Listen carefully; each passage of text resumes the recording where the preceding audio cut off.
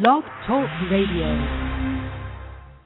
You're listening to Dr. E.J. McKenzie on Blog Talk Radio.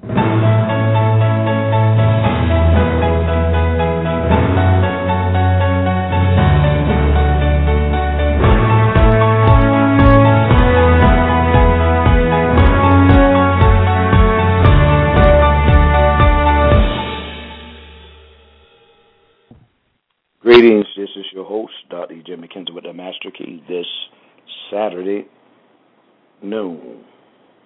Yes, look at my watch here. Kind of get time to mix up from time to time. We were having so many shows at one time. This Saturday noon, we pray that your noon is going well. Your noonday is going well today.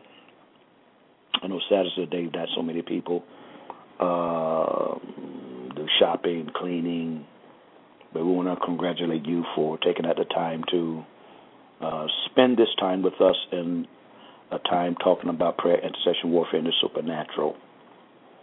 And we pray that today's broadcast will be a blessing to you as we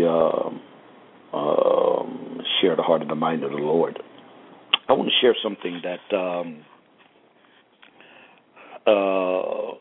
kind of been hitting home with us lately. This comes from a result of a message that we taught the last two Sundays, a series. And Wednesday, we was attempting to have question and answers. But the Lord had me to go to the particular passage of Scripture and to begin to break this down. Everything, God made man a triune being, a tripartite being, rather. Not triune, triune as well. A tripartite being, spirit, soul, and body. But the heart of man, the soul of man, the mind of man, probably is the most important entity because that is the deciding or the decision-making factor. Whatever happens with us in the realm of God, or whatever happens with us in this physical creative realm, is contingent upon the development of our heart, the development of our mind, the development of our soul.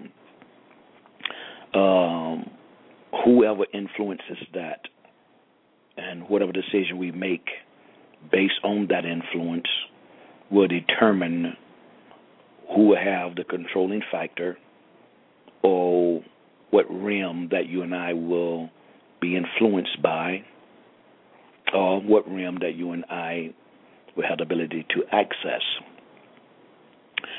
The Bible let us know in the book of Genesis when Eve was manipulated by the serpent, the Bible says that their eyes was open, and they knew good and evil. Their eyes was open. Now, that seems kind of strange that their eyes would be open. Then do that means that their eyes was closed? They was formed from the dust of the ground, their bodies was. And which eyes was open? Was their spiritual eyes open or their natural eyes open? I believe that eyes was always open. They was open to something that it wasn't supposed to be open to. And a lot of times, give an example, eyes being open, knowing good and evil. You ever notice, do you know anyone that has ever been enslaved by pornography? Just say a child when they first time looking at pornography. I think I was a young guy when I saw a Playboy book. I didn't own it. I was at the park. I stayed at the park all the time because I was participating in sports all the time. And young guy, I think I could have been in elementary school. I don't remember, but I know I was very young. And I was at the park, and a lot of guys was gathered together, sitting on the bench, laughing and talking. I just ran over there and see what they was laughing and talking about.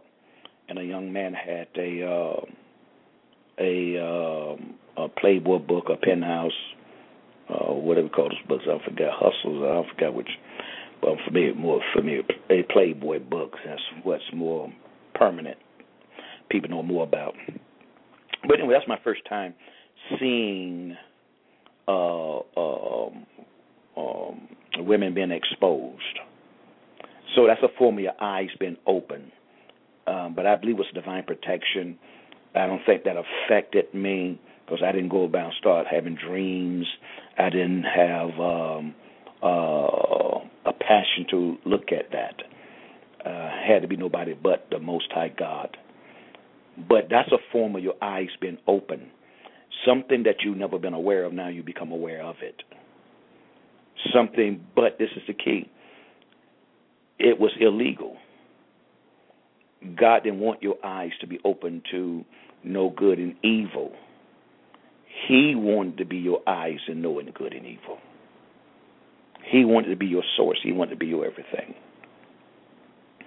So that's what happens many times. The enemy would try to manipulate you to open up your eyes to enslave you. And now once your eyes are open that you know good and evil, then what's going to happen is that now you end up really becoming a judge. You would judge what is good and you would judge what is evil. You would determine what is good and you would determine what is evil. And really think about it, you and I have no capacity to do that, especially if you have sinned. And the moment they've touched it, they sin. Partook of the tree, the fruit, they sin. Now their eyes is open to know good and evil. So now they become a judge. This is good, this is evil. You only can know good and evil from God's perspective. The scripture says there's none good. No, not one. What the scripture says. Then if none is good, then how could you and I judge between what is good and evil? Now, we do understand we have a law that governs us called the law of our conscience, and that every human being have that. So, but we're not talking about from that particular perspective, just common sense things, good and evil. But to know the essence of everything that's good and the essence of everything that's evil, we don't know that. Only God knows that. And God wanted Adam and Eve to live out of their union with Him. They not only would have known what is good and evil, they would have known everything. Think about Adam naming all of the animals. Anything in this room that have a name, Adam named it. That's supernatural, ladies and gentlemen, because he was supernatural. His body just was formed out of the dust of the ground, but God breathed into his nostril the breath of life, and man became a living soul. He was made in the image and the likeness of God. Let us make man in our image and our likeness. So evidently, even as Adam named everything in this realm, God names everything in heaven. He was made in the image and the likeness of God. So he had supernatural understanding, but it came out of his union with God. To know good and evil is to separate yourself from God and say, I'm God, and I know what is good, and I know what is evil. That was the manipulation. And Satan is constantly trying to manipulate us to separate ourselves from him, so we can call what is good and call what is evil. In a way, that's judgmentism. You have made a state of judgment. You said, that is so. Only God knows exactly what is so. And when you and I speak by the Spirit of God, then it is so. It is so.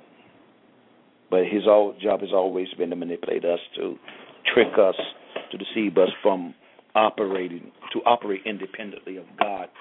And when we do that, we say we don't need nobody. But all of us need somebody, especially all of us need the Most High God. Now let's go to this particular passage of Scripture this morning, if you will, this noonday, and let's look at this dealing from the perspective of dealing with the supernatural and dealing in the areas of prayer, intercession, and warfare. I was going to go over to Mark. Another scripture just came to my mind. Excuse me. Let me go over to the book of Proverbs, if you will. I'm going to come back over to the book of Mark, chapter 4. But let me get, if you will, the book of Proverbs, chapter 4. Proverbs chapter 4, and I think it's about verse 23. Is it 23? Is it 24? Proverbs 4. I think I may have the wrong thing here. Where's that scripture? It says, guard your heart with all diligence. 23. Thank you, Holy Spirit. Proverbs chapter 4, and let's look at verse 23. It says, guard, I'm reading out of the Amplified Version. Keep and guard your heart with all vigilance. With all what? Vigilance. Guard and keep your heart with all vigilance.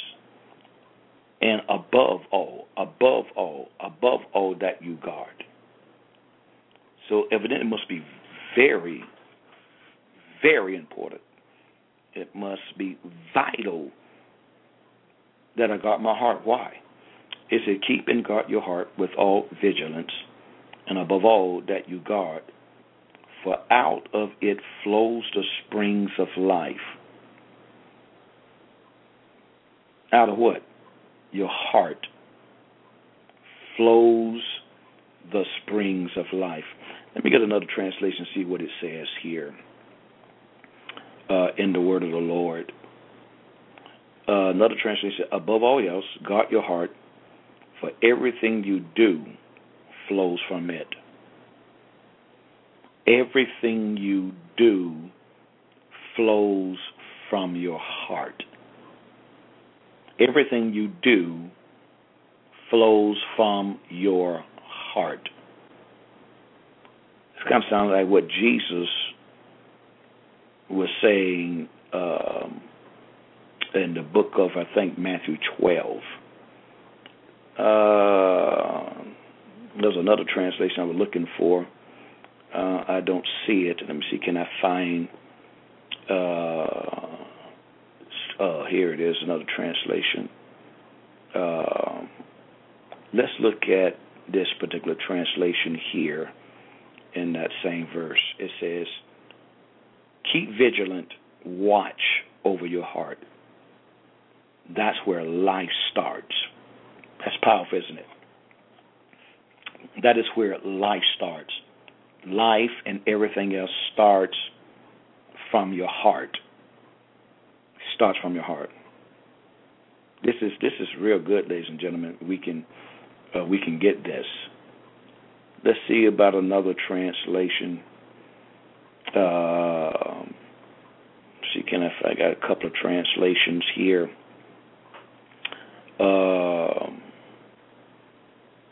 That we can look at this morning and see what it says. Another translation says, be careful how you think. Be careful how you think. Now, I kind of glad that this translation uses the word think here, because the majority of people, when it comes down to heart, they believe that the heart is your human spirit. And the heart is really not your spirit. If you really do a study on the heart, and I know a lot of teachers, excellent Bible preachers and teachers that we have in our nation, they believe that the heart is the human spirit, but the heart is really not the human spirit. When you look at the word, all of the references for heart will go right back to your mind, your thinking processes. Notice it says, be careful how you think. Your life is shaped by your thoughts. Now, guard your heart with all diligence, for out of it flows the issues of life. Now, this particular translation said, be careful how you think. Your life is shaped by your thoughts. Your life is shaped by your thoughts. What kind of thoughts do I have? Do I have thoughts? And that's what God says in Jeremiah 29:11. Jeremiah 29:11 says, I know the thoughts that I think towards you, said the Lord, thoughts of peace and not evil. Even now, this scripture says, be careful how you think, for your life is shaped by your thoughts. Your life is shaped by your thoughts. Now, it didn't say your life is shaped by God's thoughts. Now, Jeremiah 29:11 says, how scripture go again? I know the thoughts I think towards you, saith the Lord. Then it turns around here, and this verse says, be careful how you think. Your life is shaped by your thoughts. So therefore, according to this particular translation here, it says that my heart coincides with my thoughts or my thinking. Are you getting this? Okay, well, let's look at another translation in the same, let me see here, the same verse of Scripture. Those of you, we're here looking at Proverbs 4,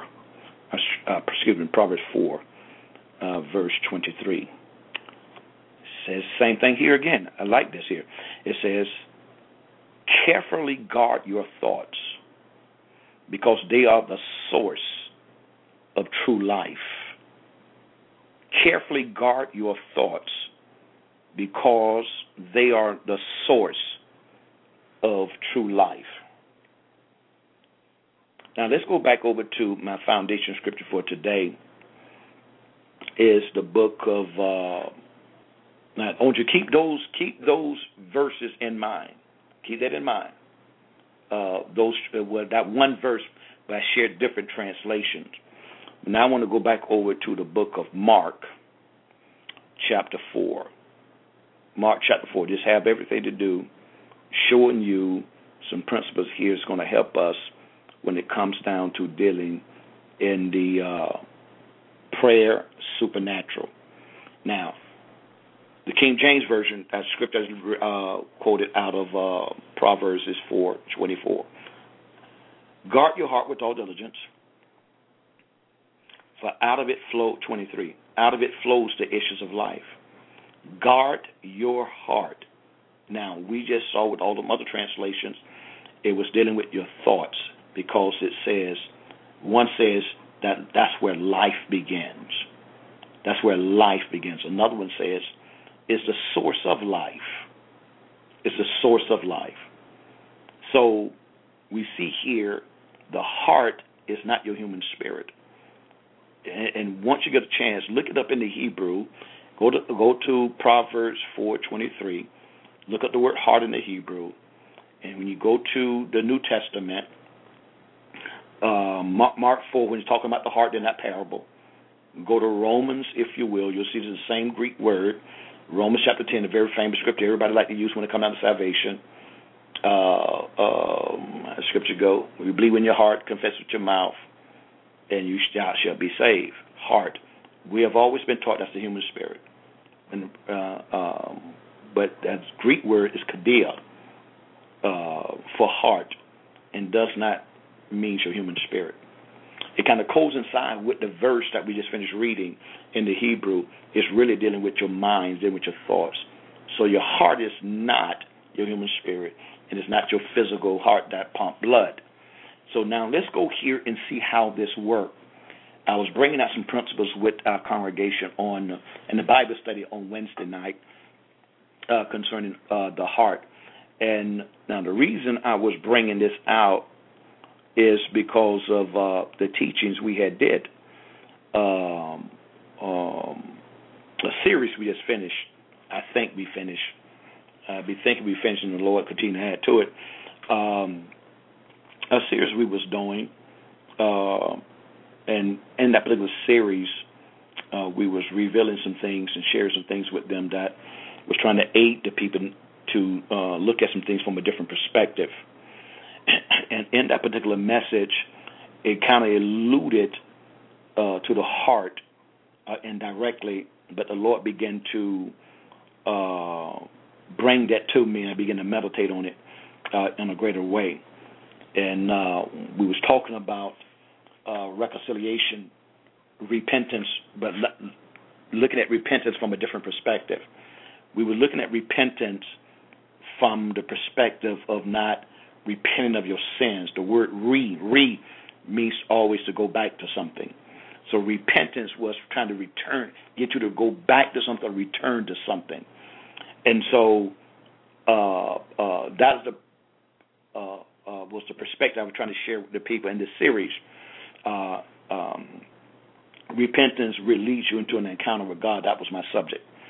But in that particular verse, we was reading out of the book of Mark, I think Mark 6, when Jesus' disciples came back and gave him a report. He sent them out on a missionary journey, came back, told them everything they taught, told them everything they did. And then there was a crowd began to follow them. And when the crowd began to follow them, he sat down and began to teach them. When evening came, the disciple came and said, won't you send them away to the market to buy food because there's no food left. People have nothing else to eat. He said, what do you have? He said, 2 fish and 5 loaves of bread. He said, bring it to me. Brought it to him, and the Bible says he took the bread, blessed the bread, gave the bread multiplied, fed the people. And the scripture said immediately when he finished feeding the people, immediately he put his disciples on a boat to go to the other side. And Sunday morning, before I always go to my office early in the morning before I go to the service. And I was kind of meditating on the word of the Lord, and so the Lord said, well, why immediately he put the disciples on the boat and send them away to go to the other side? I mean, what was the rush? Immediate. What was the rush? And the Spirit of God, and this is the essence of what I'm going to share with you about the supernatural, because they encountered the supernatural, but the supernatural did not affect them. And radio audience, this would be a good message for you to get. It'll help you. You can go to our website and get that if you desire to. But it's an excellent principle here. Now watch this here. And I never thought about it before. I just asked him. I said, why? What was the urgency? Why did you put them in the boat immediately? And the Lord spoke to me and said, he said, while the teaching and while the miracle was fresh in their hearts, I sent them away. What was fresh? And when you begin to understand why the immediacy and why the freshness, because when you begin to look at the parable of the seed and the sower sows the word. Jesus just finished teaching the word. He just finished working a miracle. He put them in a boat immediately and sent them to the other side. And the Bible said they began to experience contrary winds. Contrary. Contrary to what? Contrary to what they was taught, and contrary to the miracle that they saw. But the problem with the majority of us is we forget. Now, the reason I'm saying this, I'm going back to Mark 6 before I start off today with Mark chapter 4. And all of us has been there, ladies and gentlemen, one time or another. Verse 52 in Mark chapter 6, when Jesus got in the boat, immediately the storm ceased, to say it. The storm ceased. Verse 52 says, for they failed to consider, this is the Amplified Version, for they failed to consider or understand the teaching and meaning of the miracle of the loaves. Understand what? The teaching and meaning of the miracle of the loaves. In fact, their hearts had grown callous, had become dull, and had lost the power of understanding.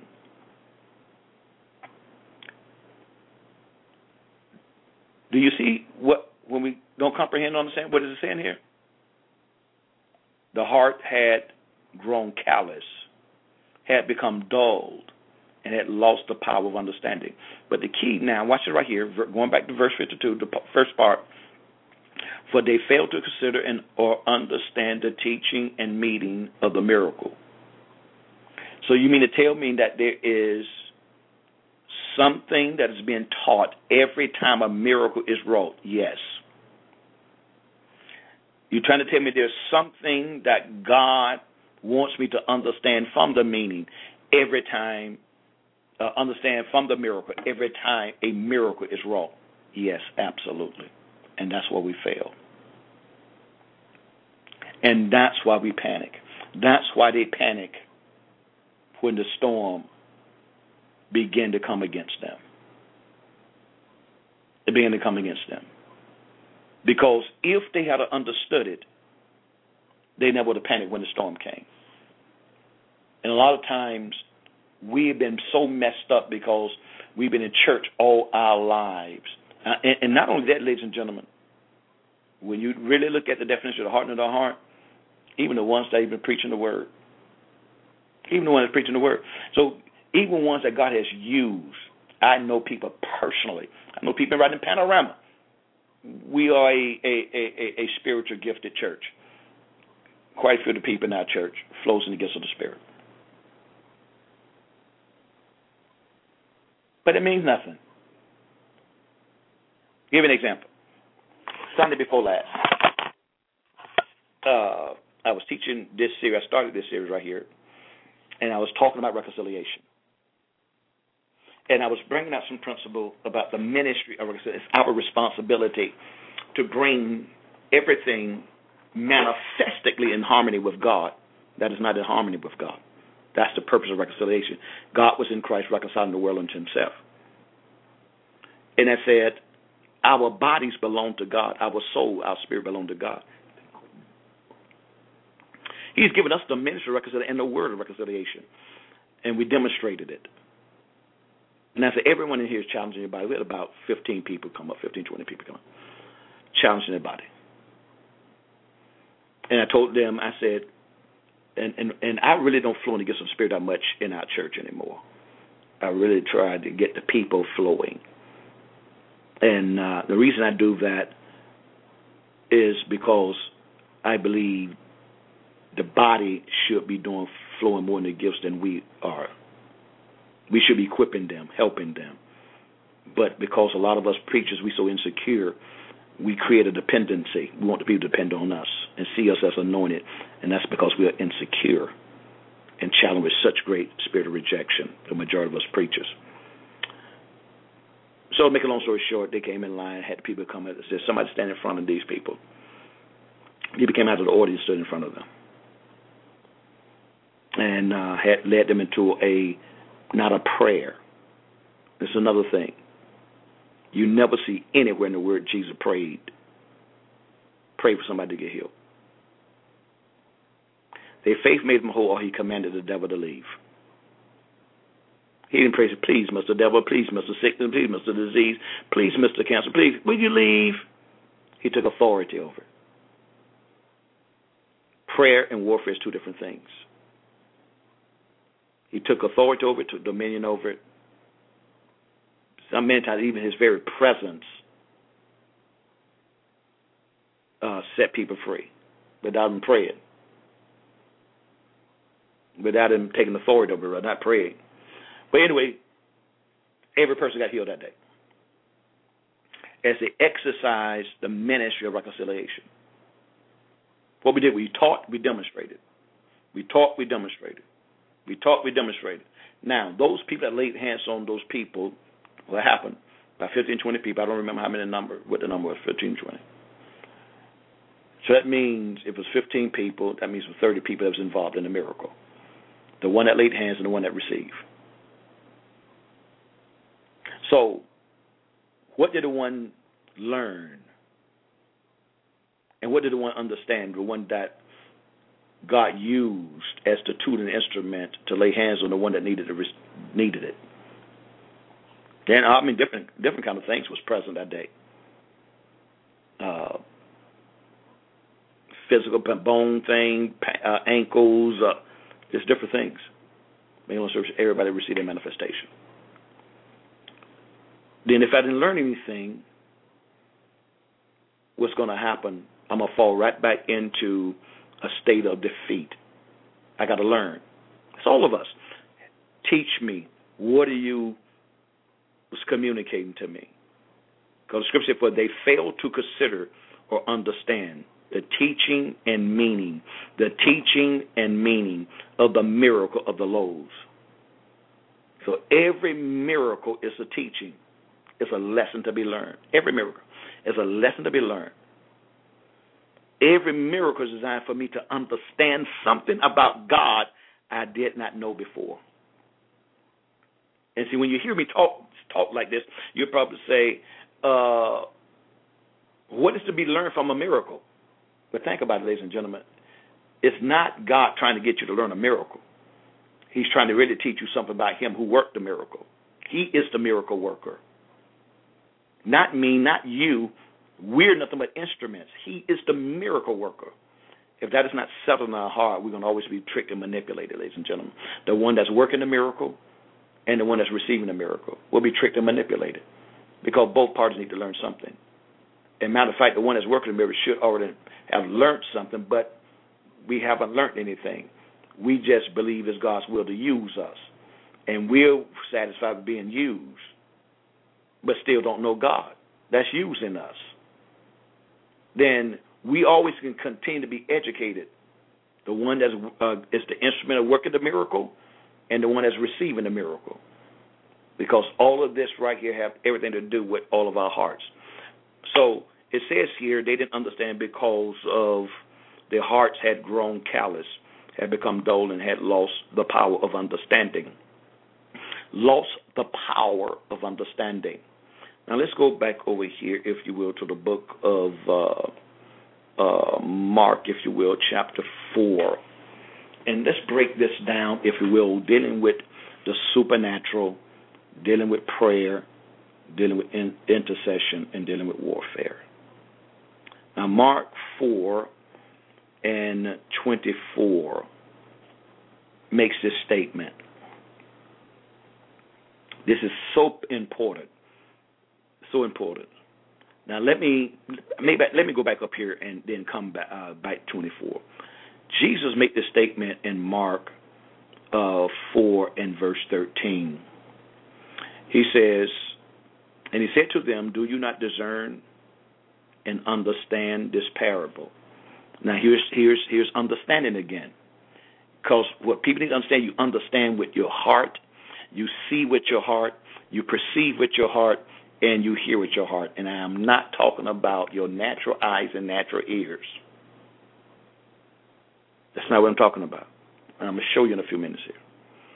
He says here, do you not discern and understand this parable? How then is it possible for you to discern and understand all parables? If you get this one, you'll understand them all. Verse 14 said, the sower sows the word. The sower sows the word. You got a sower, and what is he sowing? Seed. What is seed? The word here. And you got a recipient of the seed that has been sown. And it's very important that we understand here. Now, in Mark 4, and basically all through all four gospels, this parable is dealt with. The key here, he's talking about 4 different kinds of heart, and not only 4 different kinds of heart, but I believe 4 different kinds of hearts and 3 degrees of the different kinds of heart. 4 different kinds and 3 degrees within the 4 different kinds of heart. Now, he starts off talking about a seed that is sown along the path. This is amplified version, so it's the wayside in the King James. You got a wayside heart, you have a stony heart, you have a thorny heart, and you have a good ground heart. 4 different kinds of hearts. 4 different kinds of hearts. And we see the first 3 they failed. The word was not able to produce. The word was not able to come forth. No crop could come forth out of the first 3 hearts that's articulated in Mark chapter 4. It have everything to do with the supernatural age and prayer. One of the things, we have a prayer line, 2 prayer lines, a men line, pastor's line, rather. Got more than 2 lines, but pastors' lines, a Monday and a Wednesday. My wife prayed with a group of pastors' wives, and then we have so many other different lines. Line for parents. But I want to get into all that. But so we see here we have. I knew what I was bringing that out. I was talking about the past. Always challenging people in relationship with. Keep your heart clean. Keep your heart clean. You got to fight to keep your heart clean. It's vital that you keep your heart clean. Keep your heart clean. Keep your heart clean. Keep your heart clean. And the reason that I'm always challenging them to keep their heart clean is because if we ever allow our heart to get contaminated, we can never produce. We could never live manifestly in the earth realm to be the man, the woman, the boy, the girl that God has ordained, appointed, and anointed to be. We can't do it. We can't do it. So here we see in the word of the Lord that there's 4 kinds of hearts. You got the wayside, stony, thorny, and good. And the reason I said there's 3 dimensions, I believe, in each one of them, because of even with the good ground, it said it would produce some 30, some 60, and even 100-fold. Some what? 30, 60, 100-fold. Some what? 30, 60, 100-fold. So 4 different kind of hearts. So every time you pray war, battle, you and I were praying war and a battle from the condition of one of these 4. Now, if it's not good ground, there's no production. I'm not bringing forth fruit. If I'm binding the enemy is really not bound. There's no fruit, no manifestation of his binding. If my heart is a wayside, a stony, thorny, the only time there will be production is when my heart is a good ground heart. Now, the reason I brought that up, coming back to verse 24, because it's vital. Now, notice how our hearts is developed with verse 24. And he said to them, be careful what you are hearing. Now, he said us be careful. That sounds just like Proverbs, don't it? Proverbs 4:23. It says, be careful what you are hearing. Be careful what you are hearing. Be careful what you are hearing. I think I'm going to read this in different translations as well so we can kind of get a gist of what has been articulated here. Be careful what you're hearing. The measure of thought, the amount of thought and study you give to the truth you hear. You give to the truth you hear will be the measure of virtue and knowledge that comes back to you. Will be the measure of virtue and knowledge that comes back to you. And more besides will be given to you who hear. And more will be given to you who hear. So hearing is very important here. Let's get to another translation before we break. this down, if you will, and see what this translation says. Verse 24 here. Listen carefully to what you hear. The way you treat others will be the way you will be treated. And even worse. Interesting. Now here it's talking about how you treat other people based on how you listen. That's interesting. Let's look at another translation verse 24. It says, he also said to them, pay attention to what you hear. The same rules you use to judge others will be used by God to judge you, but with even greater severity.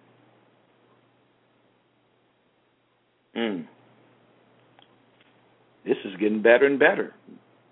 Looking at the different translations in this. Let's look at another translation and see what this translation says. Mark 4 and 24 in this translation says, listen carefully to what I am saying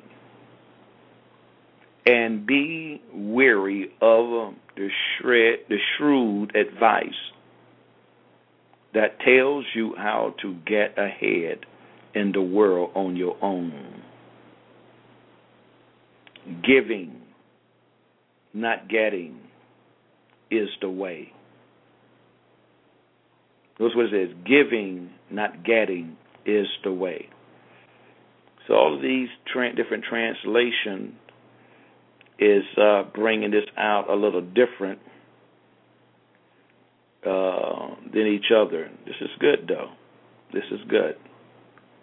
It's very good. Let me get another one here, 24. Another translation. Consider carefully what you hear. He continued, with the measure you use, it will be measured to you and even more. Okay. If there's any other translations that I have here that we can kind of look at. Oh, yeah, here's one here. Let's look at the New Living in this particular translation. The New Living 24. Consider carefully what you hear. The same thing. Almost saying that he continued. With the measure you use, it will be measured to you and even more. Okay. Pray that you're getting something from this today. The Word of God is so powerful, and I love reading from this kind of perspective. Did I bring that up here? Let me see. I love reading. There it is. Looking at Scripture, different translation, meditating on them, contemplating to see how God will articulate to me. Verse 24, and he said, pay attention to what you hear. With the measure you use, it will be measured to you, and still more will be added to you. Okay. All right, let me go back to my amplified version that I was using this morning. I think there was one more. No, I think I got them all. Okay, now when it comes down to dealing in prayer, the heart, dealing with anything in prayer, dealing with anything in the supernatural, anything in God, my success, your success, and my advancement, your advancement is contingent upon the condition of my heart. Now we're seeing, I just showed you the different grounds, good ground, stony ground, wayside ground, and thorny ground. Every human being on the face of the earth heart is in one of these two different conditions. All of us. Either right now, my heart is a thorny heart, stony heart, wayside heart, or good ground heart. Right now, my radio audience that is listening to me right now, you are listening in a disposition of a heart that is good, stony, thorny, or wayside. If you get a chance to study all of this, because we don't have time to do that today, break this down. Because this lets you know your capacity of hearing. It lets you and I know our capacity of hearing. Your ability, my ability to hear anybody that's communicating to me, especially when the Word of God is coming forth. My ability to hear it, my ability to comprehend it, is contingent upon, is my heart a wayside? Is my heart stony? Is my heart thorny? Is my heart good ground? And if my heart is good ground, what dimension of good ground, what level of good ground is my heart? 30 level, 60 level, 100-fold level? And all of these levels is contingent upon how much I have submitted, how much I have committed, how much I have surrendered unto Him. To the degree of me totally surrendering will be the degree that He have access to my heart, 30, 60, 100. Now, all those other things, the wayside, stony, thorny, reveals something about selfishness, what I want, and what I refuse to give up. And so I can't hear properly because self is in the way. Now, let's break this down, 24. And He said to them, be careful of what you are hearing. Be careful of what you are hearing. Be careful of what you are hearing. Now, whose responsibility to be careful or to pay attention? I like the other translation when it says, pay attention. So we understand that word more than we do careful. Pay attention to what you're hearing. Whose responsibility to pay attention? It's my responsibility. Can you pay attention when your heart is filled with what you want? Absolutely not. That's the problem. That's the problem with children with parents. That's the problem with parents with their authorities, their boss on their job, their pastors, or whoever. That is their responsibility. So my responsibility is to pay attention. It's my responsibility to listen. Now, when you say pay attention, now, think about it. If you pay attention, that means there's no distractions. If you pay attention, that means you're focused. You ever saw a magnifying glass? That we played with this when I was a kid, and I think in elementary science class or whatever we had, and talked about the magnifying glass and magnification. If you put it in the sun and pinpoint it and just let it stay there for a while, and what will begin to happen, it can cause a fire because of the intensity of the magnification of the magnifying glass on a certain object. It penetrates, catch a fire. So to pay attention means that there is absolutely nothing that is blocking the consecration of that magnifying glass when it's lifted up, and that it's like a laser beam coming from that glass, from the sun penetrating through the glass into the object, and it begin to catch on fire. That means there's nothing that's blocking it, nothing that is hindering it. It's not pinpointed on 5 different things. It's only pinpointed at one object. So, but think about the enemy of paying attention, the enemy of consecration It's those four conditions of the heart. The stony, thorny, wayside. That means my heart is occupied with something else, and whatever my heart is occupied with is more important to me than the person that is speaking to me. So I cannot pay attention. So notice what it says here. And he said to them, be careful what you are hearing. Be careful what you are hearing. Pay attention to what you are hearing. The measure of thought and study you give to the truth you hear. Now notice what it says, the measure of thought and study you give. The measure of thought and study you give. Notice what it says again. The measure of thought and study you give. It's my responsibility to focus. But a lot of us has never been taught how to pay attention. We just said, pay attention. That's what was said to me. Pay attention. And all of this is very important because if we don't learn how to do this, ladies and gentlemen, you and I will never learn how to hear the voice of God. And see, somebody can prophesy. I mean, you could float in a gift. I'm not talking about floating in a gift because your gift only works for somebody. It really don't work for you. I'm talking about a lifestyle. Excuse me. I'm talking about a lifestyle. I'm talking about what Jesus said, and the only way you and I can pay attention and produce and create a good ground heart, as the word of the Lord, I finished praying with our men. We prayed with my men today, right before the radio program. And one of the things I shared with them in my devotion this morning, I just happened to open it up. My computer was on.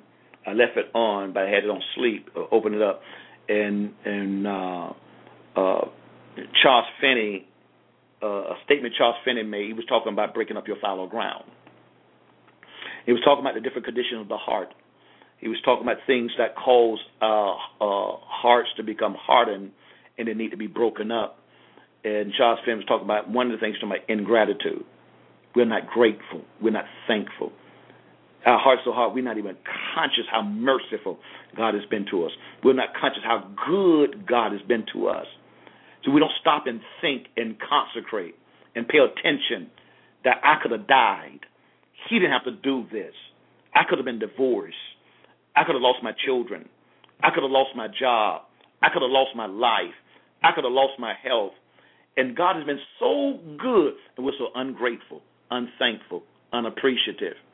It's so normal to it. We're so casual with it. He said, that is a form of a hardening of the heart. See, I cannot perceive God, goodness, His love.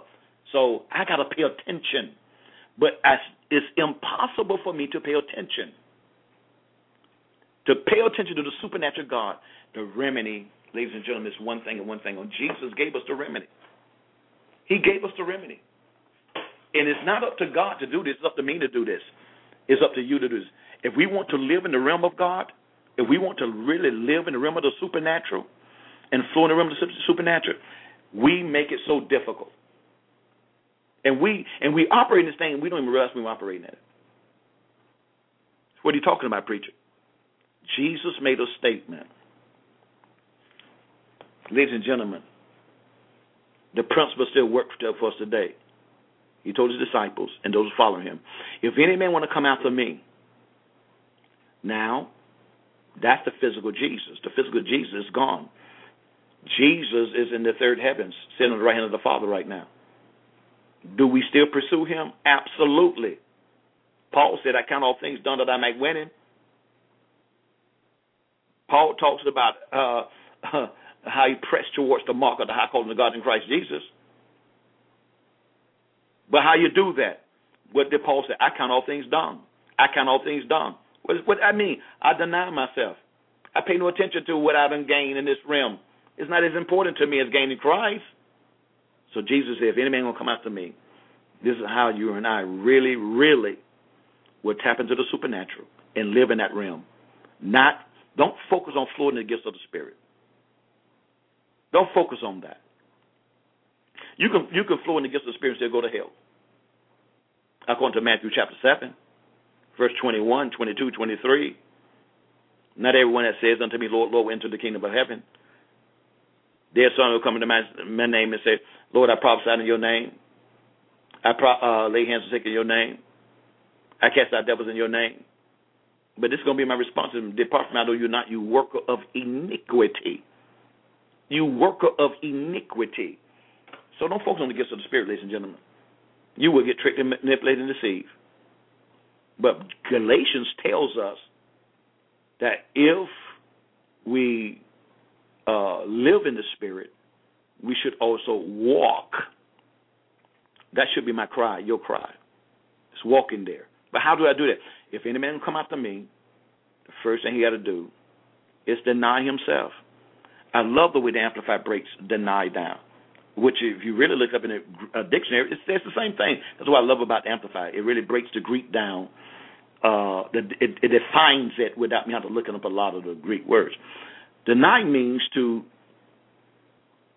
disregard myself, pay no attention to myself, lose sight of myself and my own interests.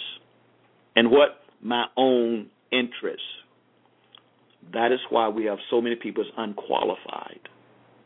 Unqualified husbands, unqualified wives, unqualified leaders in the body of Christ, unqualified everything. You want to know why?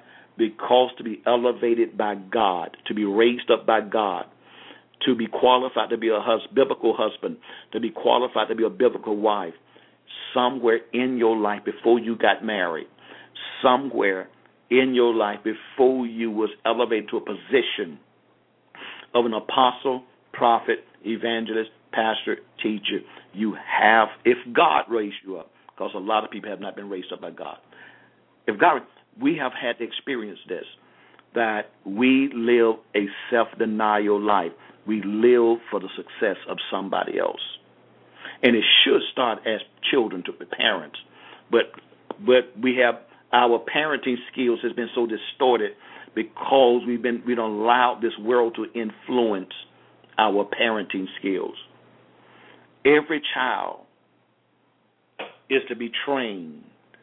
And those are the scripture says, how the scripture is go concerning children, train up a child in the way they should go. When they're old, they should not depart from it. And then it says how the scripture go about train them in the fear of the Lord. I'm misquoting that. I know I'm misquoting that. But you all that know the word, you all know what I'm talking about. Train up a child in the way they should go. Oh, this have everything to do with supernatural. How does it have anything to do with supernatural? Watch this right here. Biblical parenting is to prepare children for God, not for their parents. You're to prepare them for the supernatural. You're to prepare them for God. That is why if you look in the Bible, ladies and gentlemen, especially the Old Testament, anytime a man of God was raised up, he was not raised up by his parents. He was not raised up by his parents. He was raised up by another spiritual man, became his spiritual father. So why?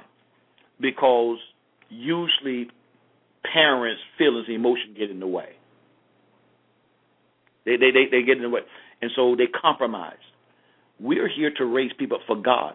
That's what a spiritual father is supposed to do. Raise them up for God. And watch it right here. And you can't raise nobody else up if you've never been raised up. And so you will compromise because you're more concerned about the relationship, them with you, than them with God. Then you disqualify. You're going to hurt them. Same thing with children. So our job, and how does that work? Parents should teach and train their children to serve them. Why? If their children ever could serve the parents well, they would serve God well. But it is so perverted and distorted, we see parents serving children. And that's why the children is selfish today, self-centered today. That's why they don't like going to church. They don't love reading their Bible. They don't love God because they don't have a servant spirit nor mentality because the parents never helped develop that. Know why? Because the parents never had anybody help develop them with that. They live two different lives. They have a church life and a home life. It don't supposed to be that way. You're supposed to have one life. One life. a life as unto God in the realm of God, living in the realm of God, living for God. So we have separate lives because we have never truly served without an ulterior motive, without I'm serving this man, this woman as a stepping stone to get to where I want to go, or to make me look good, or to make me look great. Ladies and gentlemen, it's about Jesus. It's not about the man you serve, not the woman you serve. It's about Christ.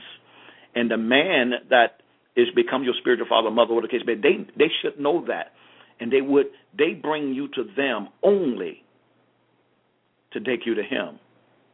If you can never trust, I should write, if you can never trust anyone that you can see, you will never trust him who you do not see. God will put you and I always in these kinds of relationships. How did I get on that? I'm talking about paying attention. There it is. Paying attention.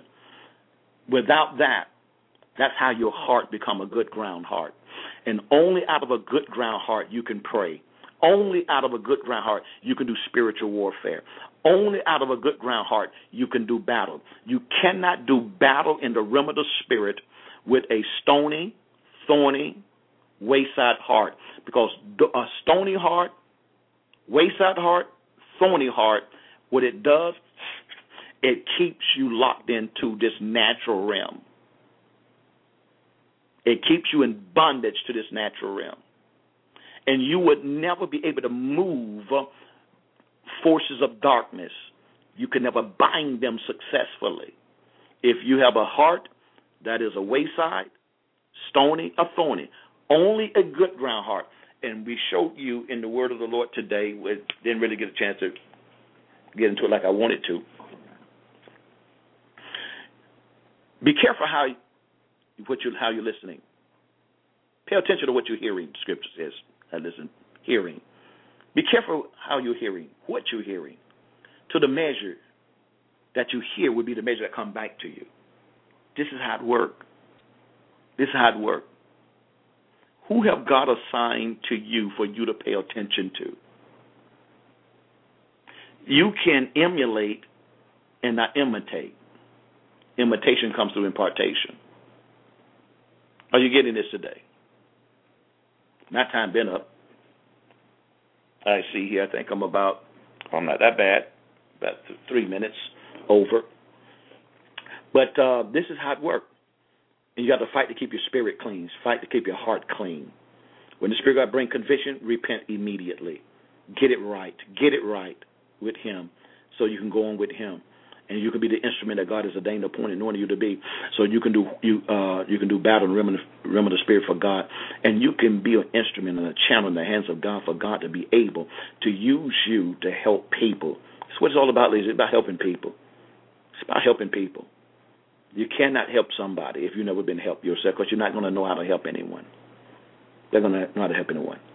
Ask God to break up help you, allow you to submit to him, to break up your deep, to break up your fallow ground, to remove every stone from your heart, to remove every thorn from your heart, and that he would give us a heart that is pliable and sensitive.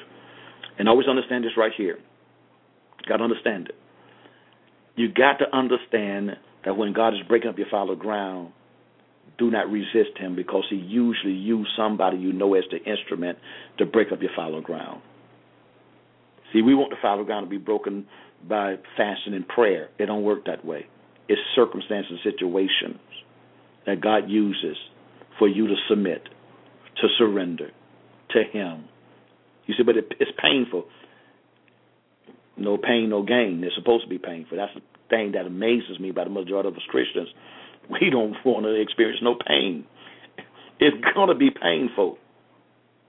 But think about it. Why do you need to be comforted if you're not in a situation for to be comforted? You don't want even the Holy Spirit to exercise his ministry. How could you even be helped if you've never been in a situation to be helped? You could never encounter the Holy Spirit. He's putting you in that situation for him to become a reality to us. Ladies and gentlemen, this has been your host, Dr. E.J. McKenzie, the Master Key. I pray that you joined us on the last Monday, Tuesday, and Wednesday this week, and I pray that God broke through for you. I pray that you embrace what the Lord spoke to us and through us, and I just enjoyed those last Monday, Tuesday, and Wednesdays coming together at 5:30 a.m. Battling. I feel the strength of you when you online. I can feel you. I feel your strength.